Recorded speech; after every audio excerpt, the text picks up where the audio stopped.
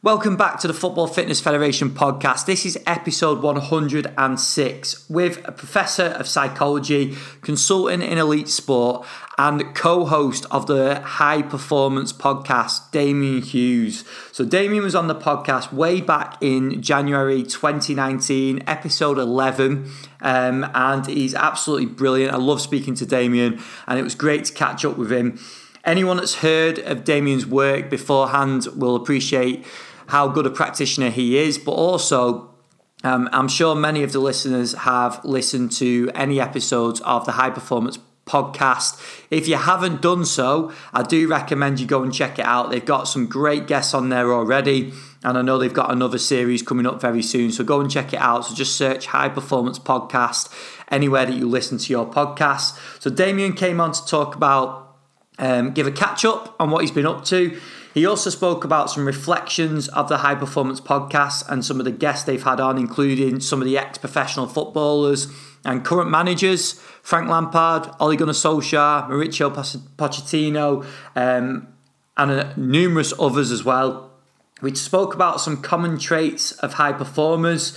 We touched on some key behaviours in setting the standard or the tone of a session. And then we spoke about the importance and how to build self-belief and confidence in our coaching practice as well. So it was brilliant to catch up with Damian. I thoroughly enjoyed this episode, as you can tell by it being over an hour long, and I hope you enjoy it too. Please, as always, share the show and make sure you subscribe on iTunes, Spotify, and also YouTube, and share it with anyone that you think will benefit from the show. And I hope you enjoy episode 106 with Damian Hughes. Welcome back to the Football Fitness Federation podcast. This is episode 106, and I'm delighted to welcome back onto the podcast after a very long time. When I checked the date of our last conversation, Damian Hughes. Damian, thank you for coming on. Oh, thanks for having me back, Ben. I'm like a bad penny, keep turning up. But hey, thank you, and congratulations on episode 106 is a sign of your consistency. So thanks for having me on, and congratulations. Thank you, mate. No, when I checked, it was actually January 2019 was our conversation, which is crazy. So yeah, I appreciate you coming back on. It's been well overdue. Thank you. I know you've been massively busy because I've been keeping up with some stuff that you've got going on, but I'm sure there's other stuff that I don't know about. So do you want to give a little brief, because people can go back and they can listen to episode 11 with yourself, because I know you go into your background and everyone that you've worked with on that. But do you just want to give a bit of a brief background and then a bit of an update as well? Yeah, of course. Yeah. So say people having to go back. So my name's Damian Hughes, and it's easier to explain what I do in terms of three different roles, really. So one of the roles I do is I work as a visiting professor at Manchester Met University. My background is in organisational psychology and change. So looking at how do you build strong teams and strong cultures that can then cope with the pressures that they'll inevitably come under. The second job I do is I work as a consultant across quite a wide range of organisations, so from business to education, but predominantly most of it's in elite sport, working with coaches to develop high-performing teams and cultures. And then the third job I do is I write, and since we last spoke, I've started to co-host a podcast as well, which fits under the same bracket, and it's called the High Performance Podcast. And that's what the books are around, about how do you create high-performing teams and cultures. And that's what the podcast does.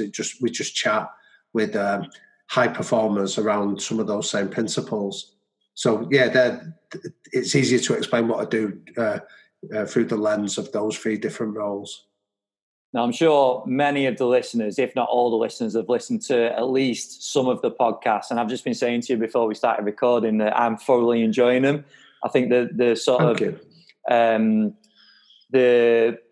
guys that you're targeting, not just in sport, but the business guys as well, there's so many lessons in there. And it's something that I do want to dive in with yourself on this podcast as well. And just initially, like, what are some of the biggest lessons or reflections? Because you've spoke to a number of different people on that podcast now.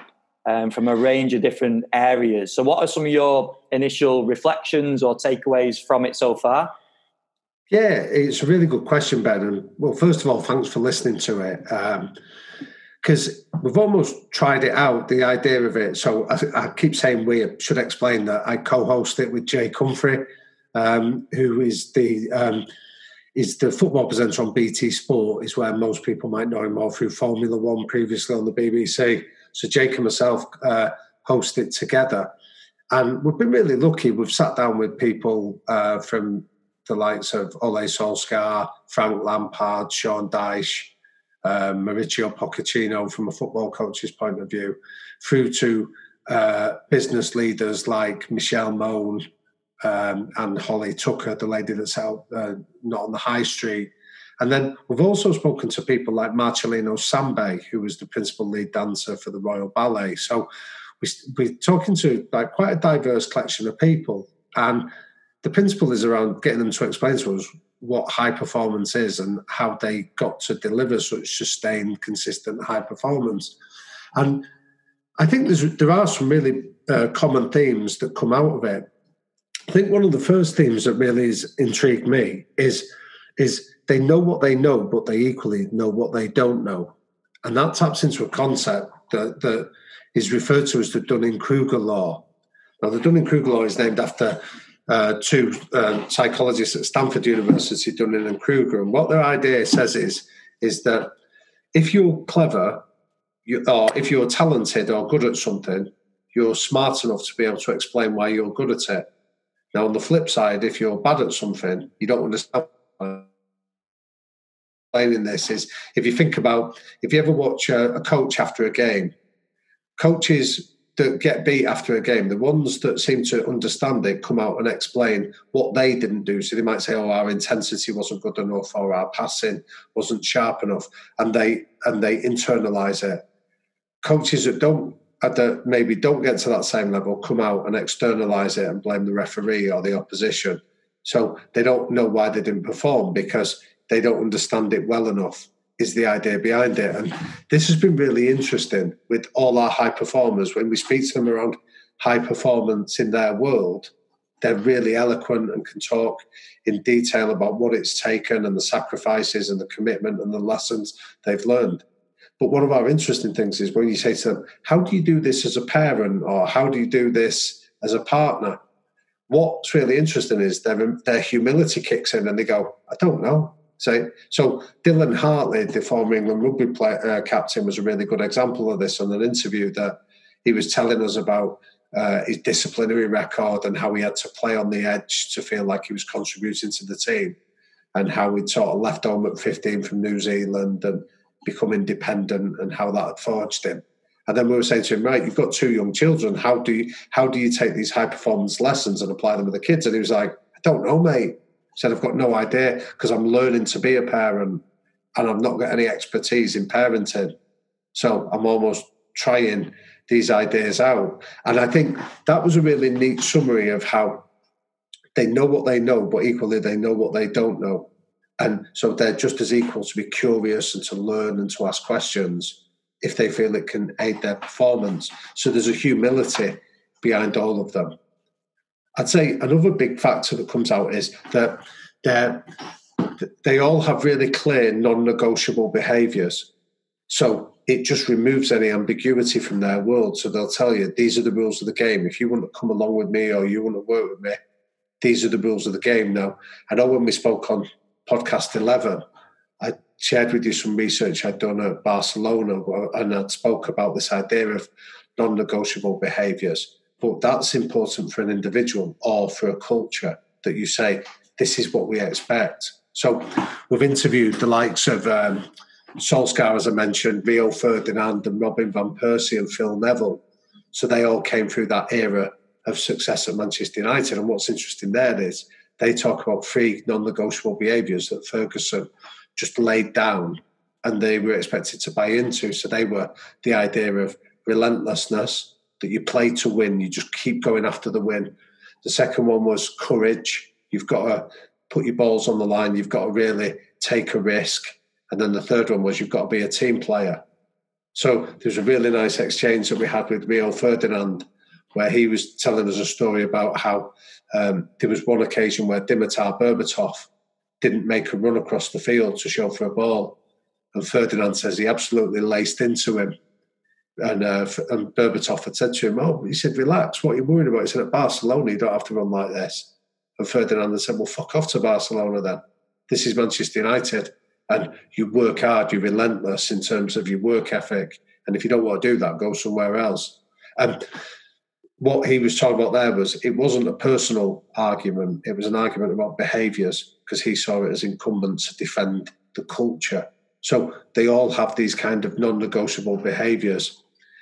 I'll give you another nice story from it, that when we interviewed Chris Hoy, we were due to meet him. We were meeting in the Northern Quarter in Manchester, and it was 10 o'clock. It was a really cold, wet day, and 10 to 10, the knock on the door, we opened the door. Chris Hoy's waiting for us, and I was like, "Oh, thanks for coming in, Chris." And we were chatting, and I said, "Oh, thanks for being here on time. Really appreciate it." And he was like, "Why would I not be on time?" And I was like, "Well, no, I appreciate it's difficult to find. It's cold." He went, "No, we've arranged to meet at 10 o'clock. I'm here for 10 to 10. And then I thought, this is a thread worth pulling. So I said to him, it just sort of exploded with him. And he was like, "Listen, if we arrange to meet at 10 o'clock and I turn up late," he said, "that implies that I think my time is more important than yours. And by definition, that implies that I think I'm better or more important than you." And he went, "I'm just not having that. That's just not the person I am." So when we explored that, and non-negotiable behaviours for him was, do what you say. So if you commit to do something, do it. Be reliable. And treat everyone with respect and dignity. Now you go, do those three non-negotiable behaviours manifest themselves when he was winning 8 gold medals? You go, yeah, definitely. Because when he committed to do something, he went all out for it. You know what I mean? He treated his competitors and the people that were there to support him with respect. And he was relentless in terms of doing the right thing. So you see all these things sort of emerging, and that's what we've really noticed in the interview. So there's a humility, and there's also a really clear-eyed idea of, this is what I stand for, this is what I'm not prepared to compromise on. Yeah, and I like that you mentioned about the family and the parenting side of it as well, because that was really fascinating for me. Because I know you spoke to, I think it was Phil Neville that talked about getting the kids up and training before early in the morning. And obviously you mentioned about Dylan Hartley then as well. And I think some of them realise that their levels are so high. Like Neville's obviously trying to maximise absolutely everything, isn't he? But Hartley's probably doing the same, but without necessarily realising it, I'm guessing. Yeah, very much. I think like it's a good example you mentioned with Phil, because he was fascinating. I've been lucky enough. I've worked with Tracy, his sister, when she was doing the England Roses. So I know that there's some family values that are inherent in both her and the two brothers. But to hear Phil articulate it in relation to a competitive world like Manchester United was fascinating, because he told the story about when he left Manchester United and he went to Everton, and I asked him how he coped, and he said he used to go to the gym before training at Everton just to do his prep work and to do a little bit extras, and he said that they took the piss out of him. They laughed at him, they called him teacher's pet, they made him feel silly for doing it. And then he said eventually when he just didn't waver from that non-negotiable about like getting up early, doing the best you can. And then he said eventually 4 or 5 other players started turning up with him in the gym, and he was sort of humble enough to recognise that he'd played a part in shifting the culture at Everton to become more professional. But that's not something he just did in work and was different outside of it. He spoke about how that was the same standards that he'd applied as a father. So he spoke quite movingly about his daughter was born with cerebral palsy. So realised that, there was some physical disadvantages that she was going to have to overcome, and he just refused to allow them to become an excuse. His point was, you can still get up, you can still work to your capacity as best you can. So again, I think this has been a really interesting insight that people can take away from it, that these people don't just do this every now and again. it's not just an occasional thing, it's an everyday thing in terms of their behaviours that drives the consistency. So, I mean, if you don't mind me saying it, it's a bit like that reference that we made at the start. For you to get to 106 episodes is a sign of consistency. Do you know what I mean? That anyone can do the occasional podcast, but to churn out the quality relentlessly that you do with the questions and your insight and things like that is a sign of consistency. And that's what all high performers have in common. No, I appreciate that. Thank you for that. On the Neville thing as well, Damien, I think one area that's really fascinating with that, because I really like, every time you talk about culture, when we spoke on the episode, loads of things have sort of stuck in my head, and especially the cultural assassin, the cultural architect. Ever since we spoke about that, that's the first time I'd ever sort of heard those phrases used. But now, since that point, every time I look at a team or work with a team, you can point them out a mile off, can't you? And externally, sometimes I think you can.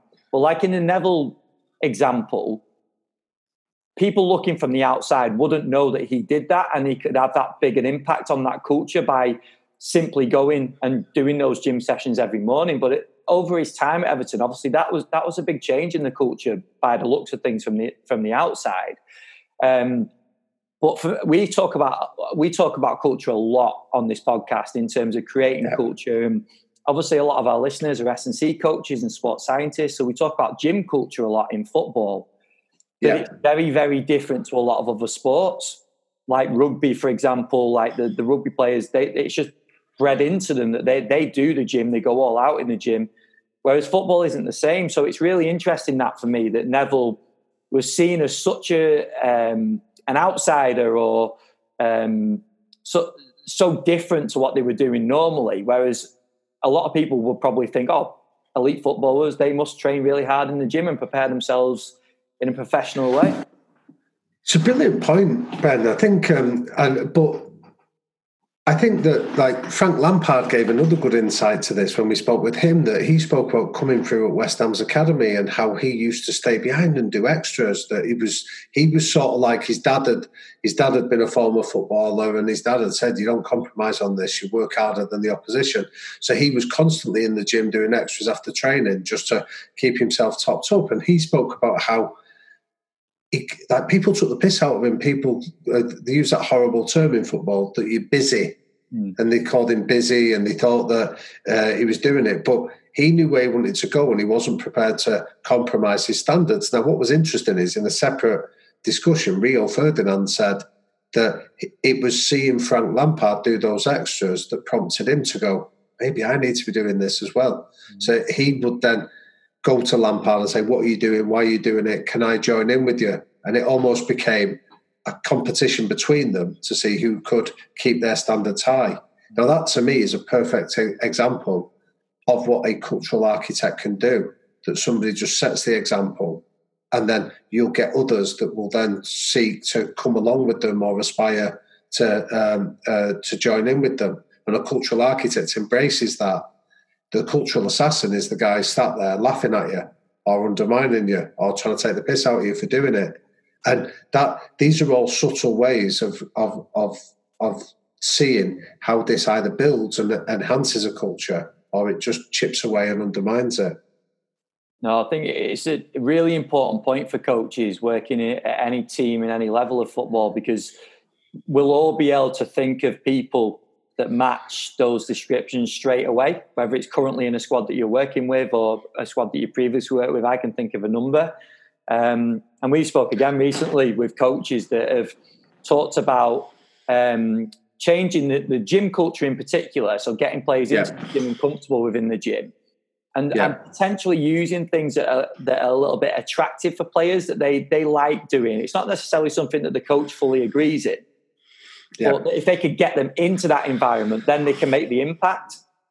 Well, it's a really good point, Ben. I think that when we talk about trying to change behaviour or trying to tempt people for this, it's very difficult because you can create the environment. So if you're a coach in the gym, you can create the environment of sort of like creating the culture and having your non-negotiable behaviours of when you come in here.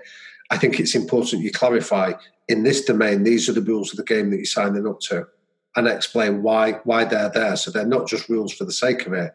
They're almost guidelines that explain that you turn up, you do your prep. So if you remember on the last example I spoke to you, that I grew up as the son of a boxing coach. So my dad ran a boxing gym in North Manchester, and he had really clear non-negotiable behaviours. And the one that I sometimes refer to is the fact that you weren't allowed to use bad language in the gym.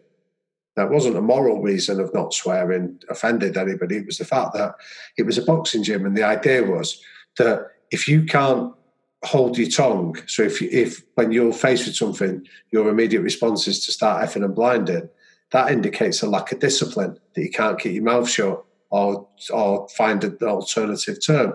And if you lack discipline to do that, you'll lack discipline when you go in the ring to follow the game plan. And if you lack discipline, you're likely to get hurt. So there was a really clear alignment between that behaviour, that non-negotiable behaviour of discipline, and how it related to bad language. So it was just an easy way of manifesting it. So as a coach in a gym, if you can articulate, these are my 3 non-negotiables and this is why it's important, I think that can help enhance it.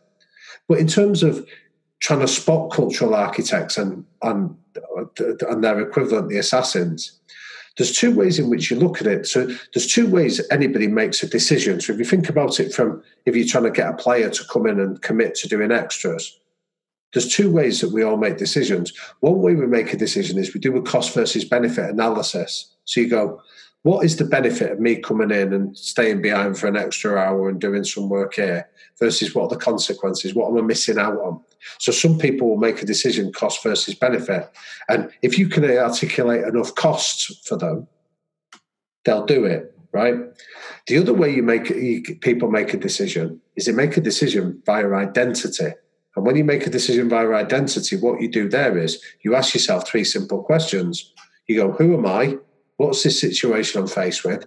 And what would somebody like me do in this situation? So the difference there is you'll notice you're not worried about cost versus benefit. You're worried about doing the right thing. So if you see yourself as being like the Chris Hoy example, I'm a down-to-earth bloke that does what I says I do, and then you can depend on me to deliver.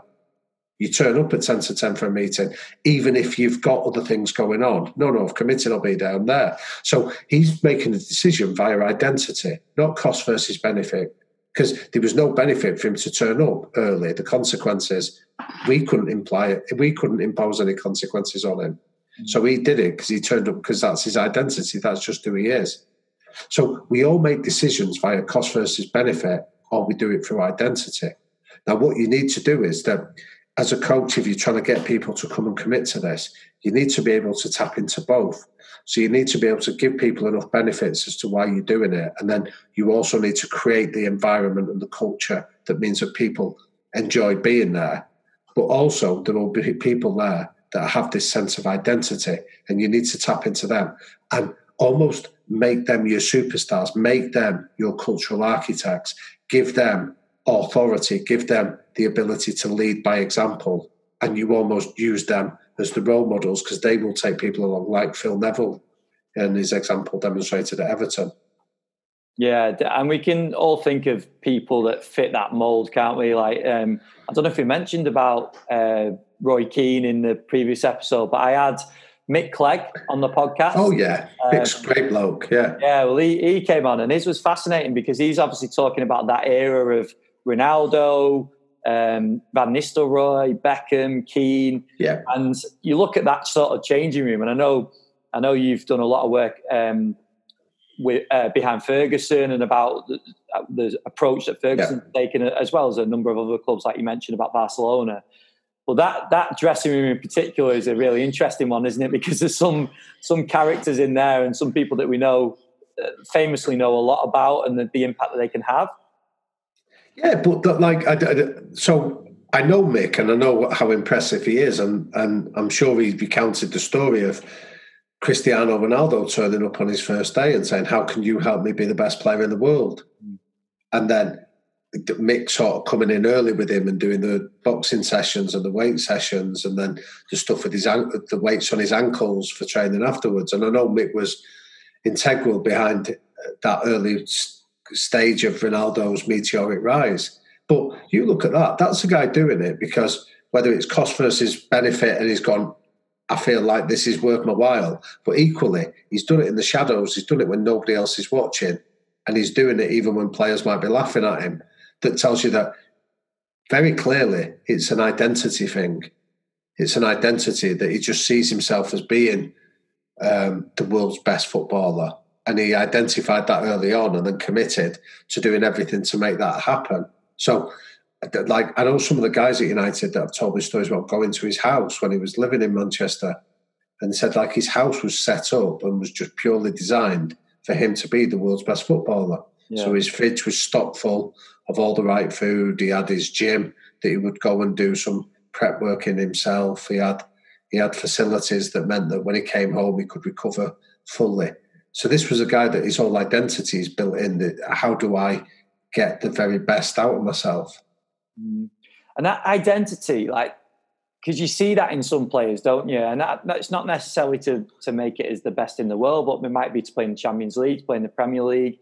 They have it sort of set in their mind at an early age that they're going to achieve something like that.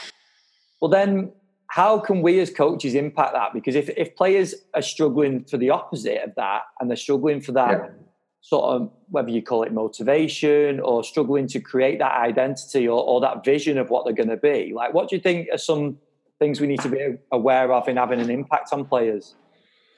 It's a brilliant question, Ben. I'd say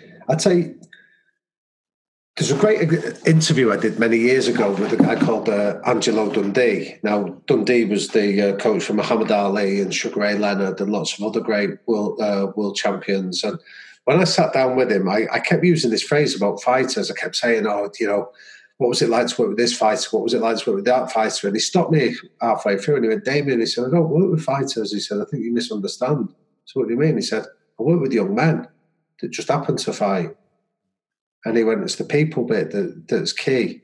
And it almost was a brilliant articulation of this idea that you're working with people as opposed to athletes. Do you know what I mean? You work with young men that play football. You work with young men that want to compete at a certain level.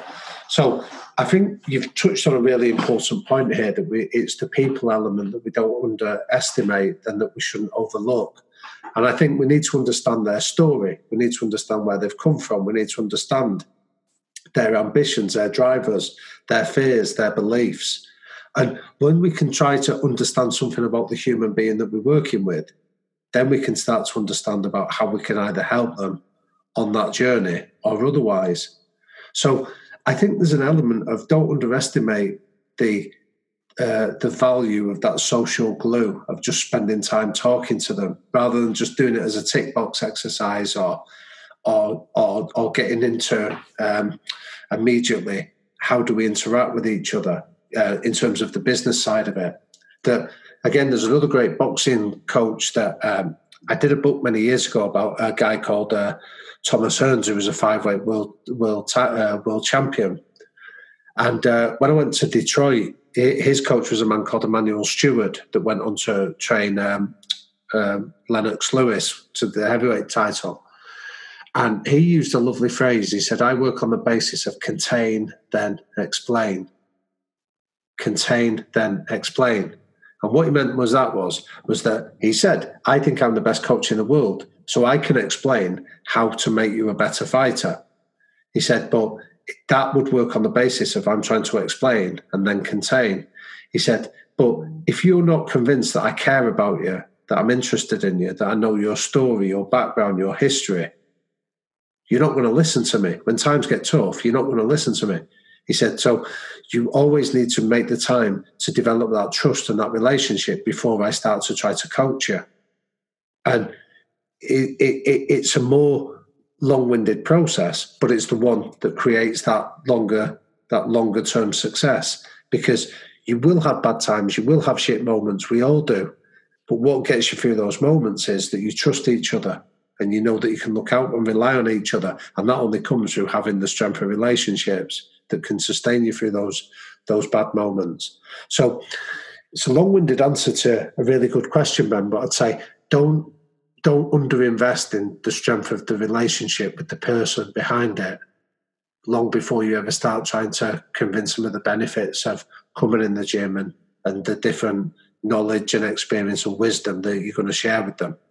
I hope you're enjoying this episode with Damien. This is certainly a top episode. I hope you're taking plenty from it. I just wanted to give a very quick shout out to our online community. So if you're not aware of our online community, if you go to footballfitfed.com, we have created an online platform which hosts webinars and presentations from our networking events. So you can go and check out, there's over 20 webinars available on all areas of football fitness, from velocity-based training to working with youth players, loads of different topics on there. And also, we usually run networking events across the UK. This year's taken a little bit of a tangent and a break from that, but usually we run network meetings across the UK, and the presentations from those meetings get recorded, and they also go up onto the community as well. So if you're not a member, you can go and check it out. You can sign up to a free month by going to footballfitfed.com, clicking the community tab at the top, sign up there, make sure you go through the full registration, and then that will give you 1 month free on the community.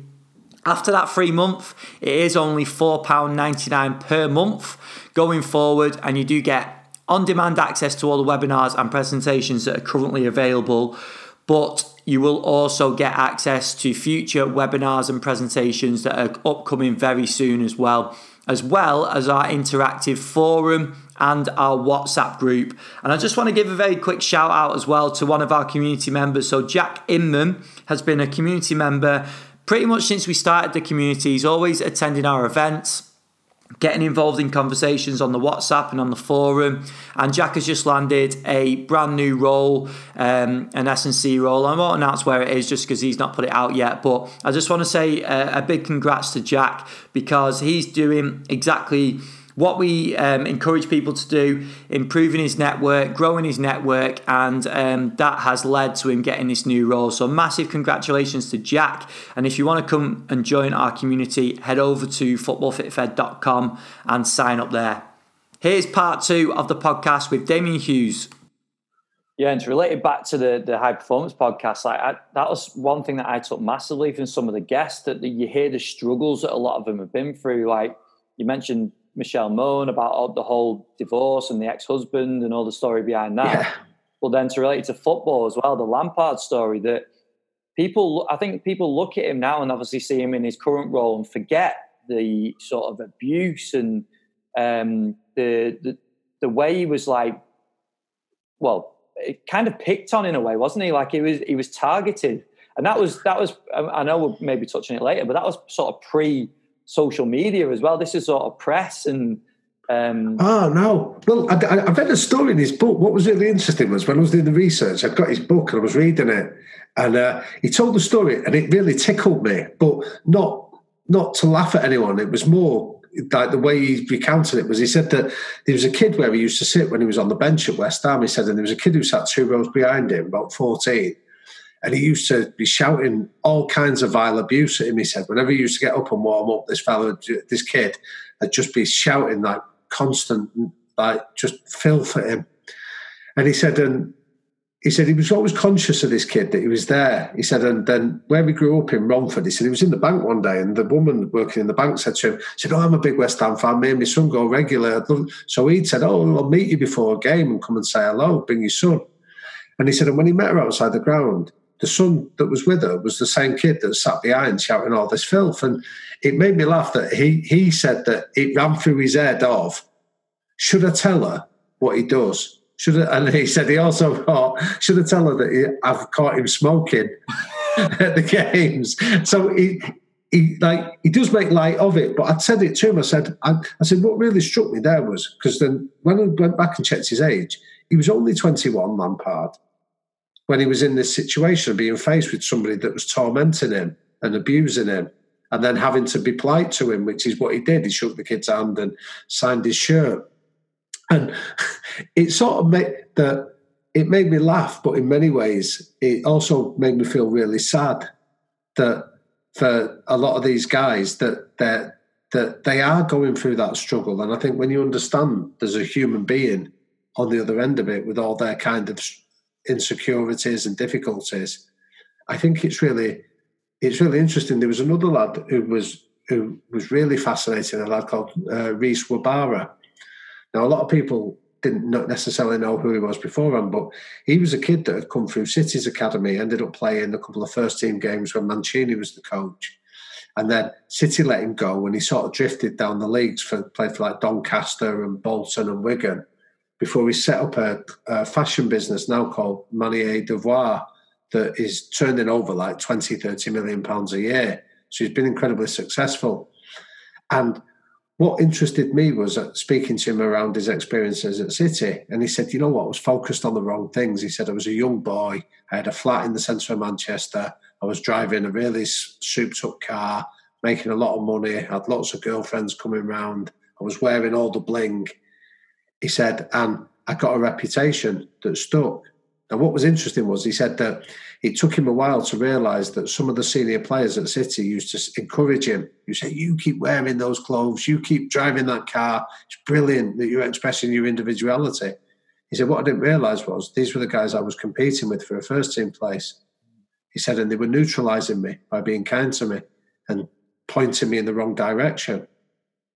And he said, and unfortunately, he felt that nobody came along and tried to understand him, that a lot of his behaviour was born out of insecurity, that he was driven, although the bling and all the things that people judged him to be, a lad that wasn't focused, was born out of his own insecurity.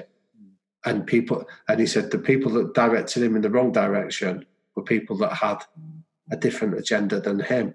But he said he never felt he got anyone that tried to just understand him as a person. And he felt that reputation stuck all the way through his subsequent career, which was why one of his big inspirations of setting up his own fashion business was, he went, I'm in control of it. I'm not at the whims or subject to anybody else's opinions or prejudices. So you're absolutely right that I think when you try and unpeel it back and see that everybody's going through their own struggles, and I think that's why the best coaches are the ones that can really engage with the person rather than just the athlete. I think that highlights a key responsibility of a coach as well. The fact that we're not just coaches, we're kind of mentors as well, aren't we? We're there to, like you say, help the person, not just the athlete.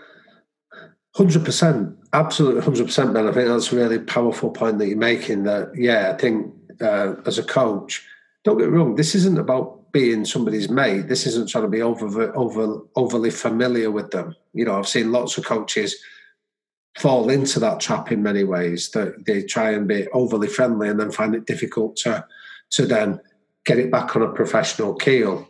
So it's not about trying to impose yourself on a friendship, but it's about just coming at it with kindness and empathy and understanding for the person engaged in that struggle or that particular challenge that they're going on with.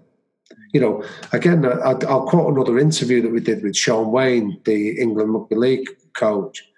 You know, and I think his story seemed to resonate with a lot of people because his childhood was brutal. But one of the phrases he told us was, he said, I don't have a single pleasant memory of my childhood. That he says his dad, from even when he was like 7 or 8 years of age, his dad, who was a big man, would sort of set about him 2 or 3 times a week and give him a good hiding. And he says, I don't have a single pleasant memory from up until he left his home at the age of 15. But he feels that experience has made him the coach he is today, because he said, no athlete will ever come into my company and feel afraid.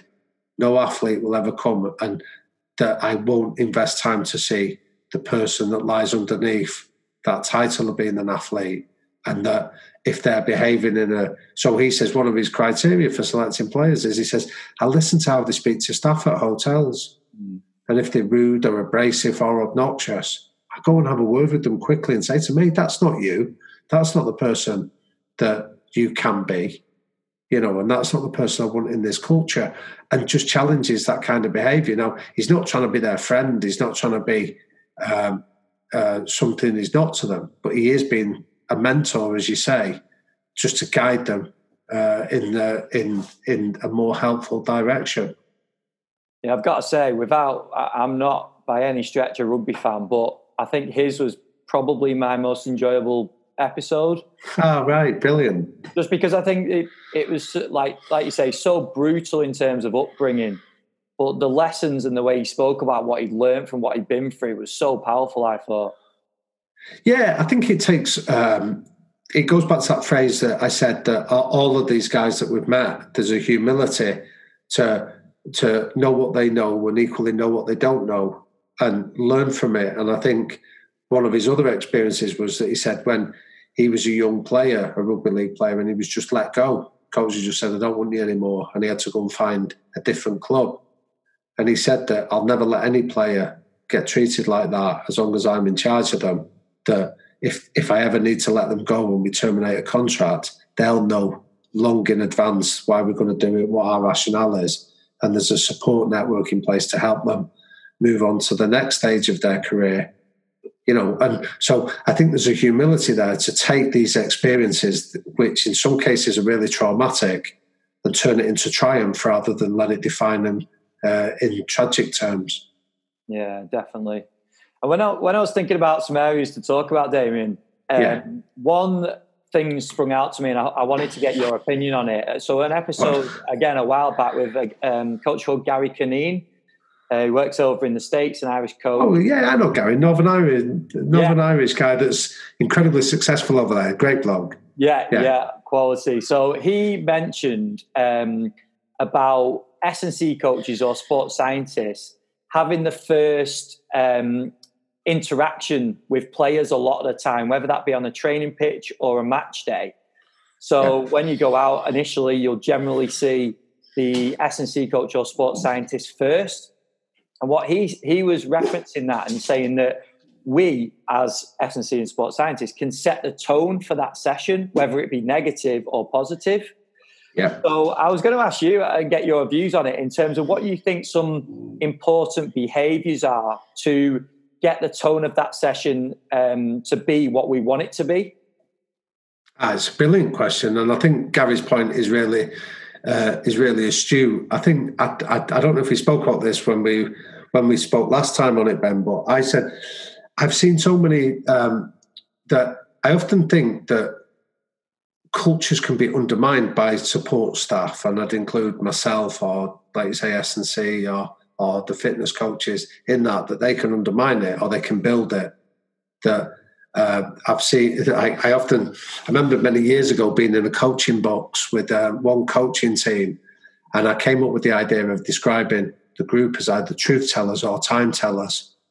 And the reason was because the coach I was working with was under pressure, and he turned to his coaches during a game, and he went, "What do we do here? I'm thinking of doing this." And both of his assistants said to him, "There's 20 minutes left." I remember thinking, I could have told you that, and I don't know anything about the sport. What he was looking for was somebody to say to him, I think this is an idea, or I don't think you're doing this, or just to challenge his thinking and speak the truth to him. Now, the reality was the culture that was there was they didn't feel confident enough to speak up to him, and therefore they were just sort of felt the need to say something, so they just told him the time. And I think it's the reason I mentioned that in answering your question is that I think that there needs to be an investment long before you're asking S&C coaches how they set the tone. There needs to be an understanding of what the tone is and how they can contribute to it. So they're not just there to as participants, they're there to shape it themselves. So I think there's an element of understanding, well, what are the non-negotiable behaviours that define your culture? And then when you see it being adhered to, catch people in. But when you see people not doing it, don't be afraid to catch them out. And you need to have that confidence to call out behaviours when they're not happening. But also that confidence comes from knowing that the head coach and the decision makers at the club will have you back. So I'd encourage anyone that if you want to understand what the tone is, go and ask the coaches and the other people that are responsible for the culture, what are our non-negotiable behaviours? And then you can work out how you go about setting the tone for that. I'll give you an example again that comes from the podcast that we interviewed. We got invited to go to the home of Mauricio Pochettino, the Argentine that was in charge at Spurs. Now, I should just say, I've never been to a house where it took me 5 minutes to walk up the driveway before, but but that's, I mean, it was a grand old house, but more importantly, he was such a warm and welcoming bloke that you couldn't help but sort of be engaged by him. And he was speaking about one of the things that he does to set the tone. He did it at Espanyol and at Southampton, but now does it or did it at Spurs.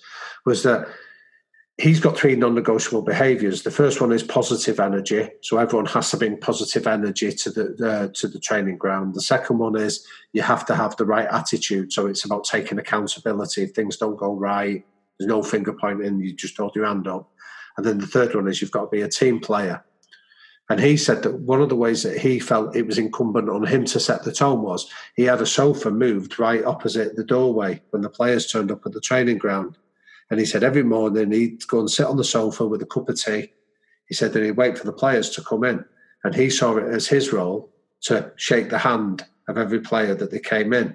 And he said in that handshake moment, when I look in their eyes and shake the hand, I can get a sense of what kind of energy they're bringing into the training ground that day. So my question was, well, what do you do if it's negative energy? He said, well, that's why I'm sat on the sofa. So the players, come and sit down with me here. What's happening? What's going on for you? Why are you behaving like this? And he said, then it's the human element of it. Might be something going on at home or with the kids or something personal. He said, and we can try and work it out. So by the time they go into that dressing room, they're demonstrating the behaviours that we need. And he said, and he said, and we'll spend as long as we need to get to that place. Now, he was the one that articulated a phrase that we spoke about last time, which was, eventually, if you can't sign up to these behaviours, this is where the FIFO effect kicks in. And it saw it as his role of, you either fit in and adopt these behaviours or fuck off and go somewhere else. But the way he explained it was a really nice way of articulating how the FO bit doesn't have to be fractious or aggressive. His point was, he said, you know what, if those behaviours aren't right for you, we need to help you find somewhere that is. It doesn't make you a bad person. It just means that you're not going to thrive within this culture. But you owe it to yourself that you find a culture where you can thrive, that do accept your version of behaviours. So he was really clear at how he could set the tone as a coach in doing that. And then he said, and while I'm doing that, I can rely on my support staff to set up the training session that day, knowing that those 3 behaviours are what we expect because I've clarified it from the start. So I'm sorry I've taken a long time to answer that question, Ben, but I think to go back to it, I think before you can know as support staff or S&C coaches how to set the tone, you need to know what the non-negotiable behaviours are, because otherwise some of these responses can look like gimmicks. Do you know what I mean? If they're being done in isolation from what's going on elsewhere, it starts to look like a gimmick or a fad rather than a joined up process of understanding how culture can be a competitive advantage. No, it ties in perfectly with our previous episode with Dave Tenney, who's a high performance director now at Austin. He said the exact same thing. He said he's going into a new role, and one of the first things he's going to ask is what they expect from him, and what they expect. That is going to tie into exactly the same sort of thing, those non-negotiables. So no, I think that answer's great, and it makes complete sense that we can't be setting things that we don't know what we're trying to work towards. Yeah, I mean, be careful of gimmickry. That's one of my big things that I go into so many clubs or teams, and you see gimmicks. Like, my pet peeve is when you go into gyms where they've got like what are supposed to be inspirational quotes on the wall. You know, winners never quit and quitters never win and things like that. And I say, yes, they do. I know plenty of winners that have quit. So it doesn't make sense. So what are you trying to get here? That you stick at something even if it's not right for you. So, and I'm being pedantic there and picking on a quote like that, but you say, get it down, because it's just noise. If you're going to put anything up on the wall, communicate your standards. Tell people the behaviours, the non-negotiables. When you're in this environment, this is what we expect of you. Don't just rely on the gimmick of a quote or a picture. You tell people these are the rules, this is the standards that we have here. Yeah, that's a great point. And you mentioned something just a few minutes ago about confidence as a coach. And this is something that I wanted to ask about because, again, just to give a bit of context, we talk about sports science a lot. We talk about improving the importance or the way that people perceive sports science and S&C. And I think one thing behind that is that we need to back ourselves, have a bit more self-belief and confidence in the impact we can have on performance. So self-belief and confidence is I know it can be a massive area of conversation, and I don't want to take up too much of your time on it, but I just wanted to get your thoughts behind it on what we need to be wary of as practitioners. Yeah, okay. Well, to summarize it in a couple of words, confidence comes from evidence. So for you to feel confident in something, you need to have evidence that you know you're capable of it or that it's possible. So how do you start finding the evidence that therefore allows confidence to scaffold from it? Well, there's a really simple exercise that anyone can do on this, and I encourage this so often with teams, is to say, do a simple exercise, and I call it success leaves clues. So go and find the evidence. So sit down and go, who is the best example of a recipient of my work? Or if you're thinking about from a team point of view, what's the best game you've ever played, or what's the best season you've ever had? You set the parameters of where the investigation takes place. But start by looking at when you're good, why are you good, and find evidence of that.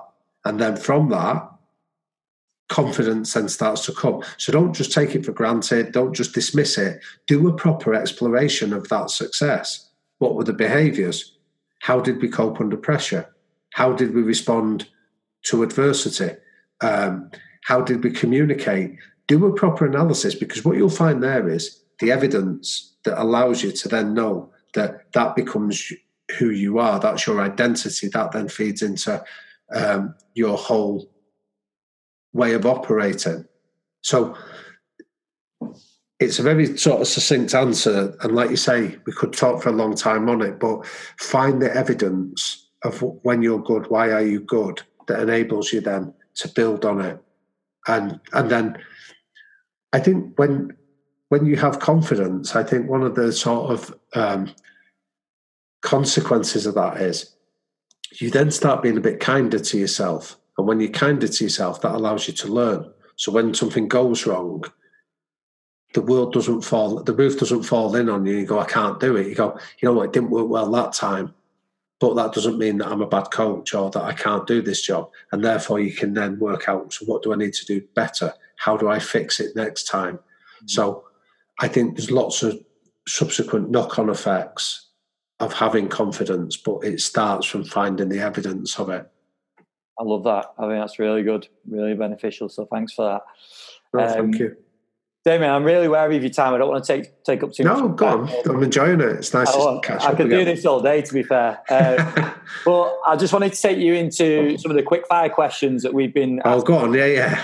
So the first one is, I always ask coaches who your biggest influences are in your career so far. Wow. Okay. I'm going to be biased on this. I'm going to talk about my dad. I made reference to him earlier, but long before I was born, my dad had set up a boxing gym in North Manchester in the Collyhurst area, which is where he grew up. And he'd left school at 15 with no formal education. He was an illegitimate child born to an Irish Catholic family. So in the post-war Manchester, that was a real stigma. And he'd sort of gone into boxing himself. He had no father figure, and he got himself quite badly hurt doing it.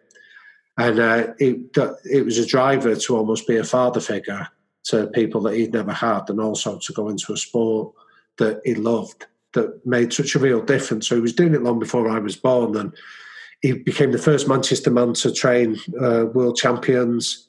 He had the numerous guys that went on to become Olympic, British, European, Commonwealth, and world champions that came through his gym. But it was he wrote a number of books to raise funds for the club.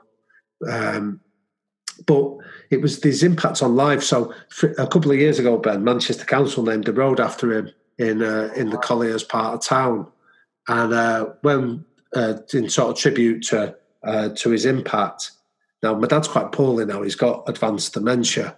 So, but when we had the event, like Andy Burnham, the mayor, came down to unveil the road, and there was about 300 people turned up. And I would estimate that I'd say 90% of the people that turned up to pay tribute to him had never set foot in a boxing ring, but they'd set foot in the gym. And what they wanted to come and pay tribute to was the impact of going into that gym had on their lives in terms of teaching them values that they'd taken forward as parents, as partners, as professionals in other aspects.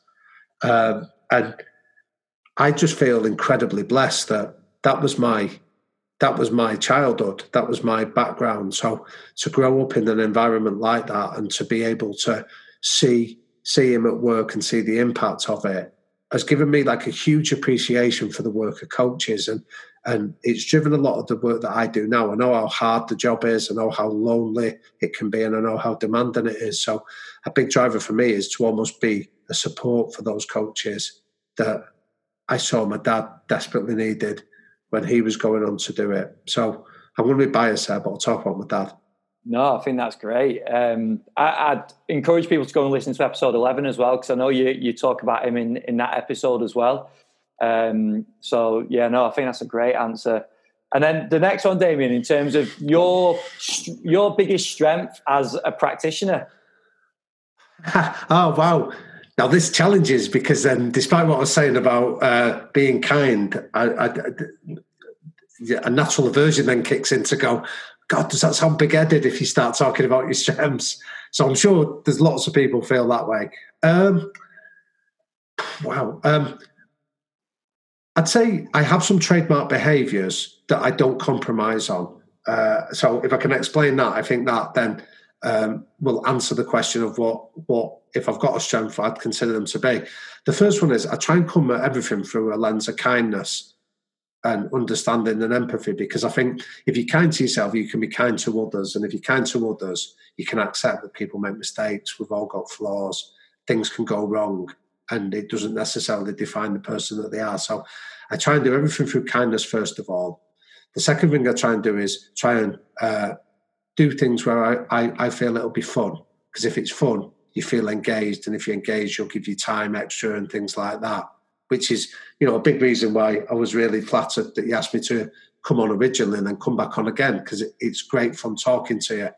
And then the third thing is that I'm driven to try and make a positive difference. So if I go into an environment where you don't feel you can make an impact, or you just being a yes man or something like that, I'll walk away. So I don't compromise on that. That if I feel that I can't go into an environment where kindness is valued, where people see it as a weakness, or where it doesn't seem like it's going to be fun but more a slog, or if you can't make a positive difference, I won't go and work in an environment like that, and I won't offer any value. But if I can meet those three needs, I feel I can bring some strengths to a team or a culture in that way. Brilliant. And then the next one, this was probably, I put this one in place because of lockdown, and a lot of coaches have been through this. So, and I know you've been crazy busy, so it might not be as applicable. But what's the best bit of like CPD that you've seen or done recently? So whether that be like a webinar, whether it be like the podcast, just speaking to the best that you guys have spoke to, is there anything that stands out for you? Yeah, so I'm a voracious reader. Like my wife says, I'm a secret geek. But even from being a kid, I always just love reading. That's my escape, and I'll read widely and read really variedly. Now, doing the podcast has been really great for that, because when we know we've got a guest coming up, I'll go and explore something about their work or things like that do it. But yeah, there was a book I read just before lockdown that had quite a significant impact. I was doing some work out in Poland, and I was at Manchester Airport passing through, and I saw this little thin book called Stop Reading the News by this writer called Rolf Dobelli. And I picked it up and I went, oh, that looks interesting. So I bought it and read it. And I was on a quick visit to Poland, so I'd finished it by the time I got back. And it was just a really compelling reason to say, stop taking your news sources from news sources. Said, anything that you need to know will find its way to you. Like, you don't have to go looking for it. It'll find its way. So if something is really important, somebody will come along and make you aware of it. Beyond that, it's just noise. And it was a really significant thing for me in terms of that I felt I was going down rabbit hole a bit of, like, social media was dominating. I was responding to notifications and things like that. So from a CPD point of view, this book was really good because it forced me to free up time by sort of stop going on social media, stop reading the news. That meant I had more time to go back to my original passion, which is just reading as widely and as variedly as I could. No, I love that. That's class. And then the final ones, mate, is, and I know this might be hard to narrow down again, but what do you think one of the best traits are of a coach, or of a coach to have? Wow. Okay. Can I answer a few, or do you need just one? No, a few, yeah. Yeah. Humility. So the ability to ask questions and not get carried away with your successes, but be humble enough to accept that everybody's got something to contribute and be open to new ideas. Something around emotional intelligence is just not up for compromise. This is the ability to, it goes back to that phrase I've used about kindness and empathy and understanding of the person behind the athlete. And then I'd say something around energy. So bringing positive energy to it. And then linked to that is something around integrity. So you have to be really clear of who you stand for. Because when I go and speak to so many players and I say to them, what do you look for in a coach? What's the best coach you've ever had? They always come back with two things: consistency and transparency. Tell me what you stand for and then just do it. So I might not agree with it, but you've told me what you stood for and then you applied it. And that creates that idea of integrity, that people know where they stand with you. I love that. Yeah, that's class. And then the same question, but for a player. Wow. Okay. I think so. Again, humility is key for a player. That if you only want to listen to people that are in your world, you sort of miss out on an awful lot of information. So humility is key there. And I'd say something around that idea of being able to take advice from other people. So that's the emotional intelligence bit. I'd be open to advice, but from a wide range of sources, but be discerning about it as well. Not everybody's right, but at least give them the courtesy of listening to them. And then I'd say invest in your craft. Be obsessed about it. Don't play at it. Do it properly. If you're gonna go after high performance, understand that you have to invest time, energy, and commitment to it. Brilliant. Absolutely quality. I knew I'd enjoy this one, Damien, but that's been absolutely class. So thank you very much. Oh, no, pleasure. No, I've loved it. Thank you. Just the final thing, mate. I always ask where to direct people, like if they're just to follow your work and stuff. And I know there's been a few changes in terms of social media. So do you want to just give a little update? Yeah. So earlier this year, I mentioned that book by Rolf Dobelli about stop reading the news. I sort of came to a decision. I'd been sort of playing around with it for a while, but I just decided to remove myself from most of social media where I could, so like Twitter, Facebook. I've had to go on Instagram because I do a live Q&A with Jake when we launch in the podcast. But beyond that, I'm not active on it hardly at all. And that's not to be snobbish about any of this stuff. It was just there was a couple of reasons why I'd read the Rolf Dobelli book, but I'd also read a brilliant paper by a guy called Jonathan Haidt, who's a psychologist at Virginia University. And the paper he wrote has subsequently become a book. The book's called The Coddling of the American Mind, where he says that social media does three things to us in terms of our view of the world. The first thing is we divide everything up into two terms. It's right or wrong, good or evil. And he said what that doesn't allow us to do is to see that there's subtlety, there's nuances, that not everything is in one of those two camps. But social media demands that you either hate Donald Trump or you love him. Why can't I just not care? Why can I just not have an opinion? Well, you can't play in that position. So that's the first thing it does. The second thing it does is, he says, it almost becomes an echo chamber. So you only hear your own views reinforced back to you on social media. So, and then the third thing is, he says, we mistake people's feelings for facts.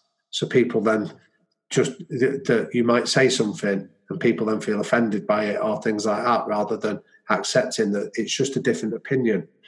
So there was that sort of prompted me, and I was starting to think that maybe if I wanted to keep like learning and developing, social media wasn't maybe the best platform to do that. And then on a personal footing, my little lad is only 11 and he's starting high school, so he was asking if we'd get him a phone. And one of the first things he started talking about was going on Instagram and things like that. And I was just adamant it wasn't a healthy environment for any child to go on. And I thought, I need to role model it. I can't tell him that he can't do it when he gets a phone. And yet he could look at my phone and see that I was on social media or distracted.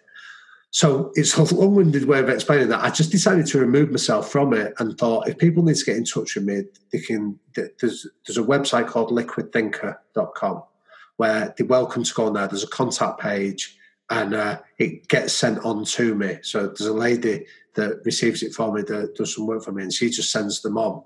So if people need to get in touch, I promise I'll always respond within 48 hours. If somebody does the courtesy of sending an email, I'll always take the trouble to respond. But that, to me, has freed up so much time and mental space that I can do the stuff that I enjoy rather than feel that I'm being distracted by something that's not always so helpful. So, again, I'm giving long-winded answers, so sorry about this, Ben. But, yeah, there's a website called liquidthinker.com, and there's a contact page there. If anyone's got any questions from what we spoke about today, or maybe want some more information or whatever, you're more than welcome to get in touch, and I promise I'll always do the courtesy of replying to anyone that's kind enough to do that. Brilliant. And if anyone has been living in a cave and not come across the podcast yet, then I recommend that you guys go and give it a listen, because honestly, I'm not just saying it because Damien's on the podcast, but it's getting to my favourite podcast at the moment. There's such a mix of guests, and the job that you and Jake do is brilliant. So, thank you. Yeah, keep up the good work, mate. Thank you. Yeah, I appreciate it. I feel like I think what it's given me is a real appreciation of the skill that you do on this podcast, Ben. It's the first time I've ever done anything like this, of hosting it, and where you're trying to listen to the guest and do the courtesy of listening to them, and then trying to think of a appropriate follow up and trying to be sensitive to it is a skill that I don't feel I've mastered, but it certainly gives me an appreciation of just what you're doing. And thank you for having me on. And I said it at the start, I'll say it again, congratulations on churning out 106 episodes so far that are filled with sort of really insightful questions and coming at it with sensitivity and discretion. So appreciate you inviting me on. Not a problem. It's a pleasure to have you on, mate, and hopefully we'll catch up again soon. Love that. Yeah, that'd be brilliant. Yeah, let's not leave it as long this time. Definitely. Thanks a lot, Damien. Cheers, Ben. Well, I hope you enjoyed that episode as much as I did recording it, because I absolutely loved speaking to Damien. I think there's so many takeaways every time I speak to him. And I've got a number written down. I was trying to sort of make notes as we were doing the podcast, but I was trying to enjoy it at the same time. So the first takeaway for me is that he talks about high-performing individuals knowing what they know, but also knowing what they don't know. So knowing areas they need to develop. And I think that's really important as a coach, a bit of self-awareness on areas that we need to develop, but also know our strengths as well. We had a brief chat about parenting, and that's one thing that I found really fascinating on the High Performance podcast. We brought up the Phil Neville example in the episode. Being a relatively new parent myself, it was very relatable to me. He talked time and time again actually about non-negotiables, something that we spoke about before, so non-negotiable behaviours. And if you haven't listened to the High Performance podcast yet, go and check out the Johnny Wilkinson one, because his answer on the question for non-negotiables was very interesting. So go and check out that episode. He talked about confidence coming from evidence, and that success leaves clues. So we related this to building confidence and self-belief as a practitioner. And he brought in the fact that the evidence behind that is very important, and that then builds confidence from evidence of the work that we've done. And then one of the traits he brought up as important for a coach was consistency and transparency. So two really key skills, I think, when we're coaching. So they were my takeaways. Again, like I always say, I'd love to hear what yours were, because I know there was so much information in this one. So I probably missed things out, and I will listen back to it. But I'd love to hear what you guys took from the show. So please reach out on social media.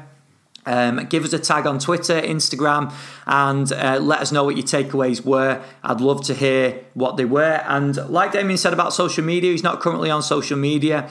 So you can go and check out his website, liquidthinker.com, but also just go and check out the High Performance Podcast. I know I've said it numerous times in this episode, but that is where he's doing some of his top work with Jake Humphrey and the guests that they're getting on as well. So go and check that out. But as always, huge thank you to everybody that has listened to the podcast. I look forward to bringing you the next few episodes. We've got some big guests coming up, and I'll speak to you again next week in episode 107.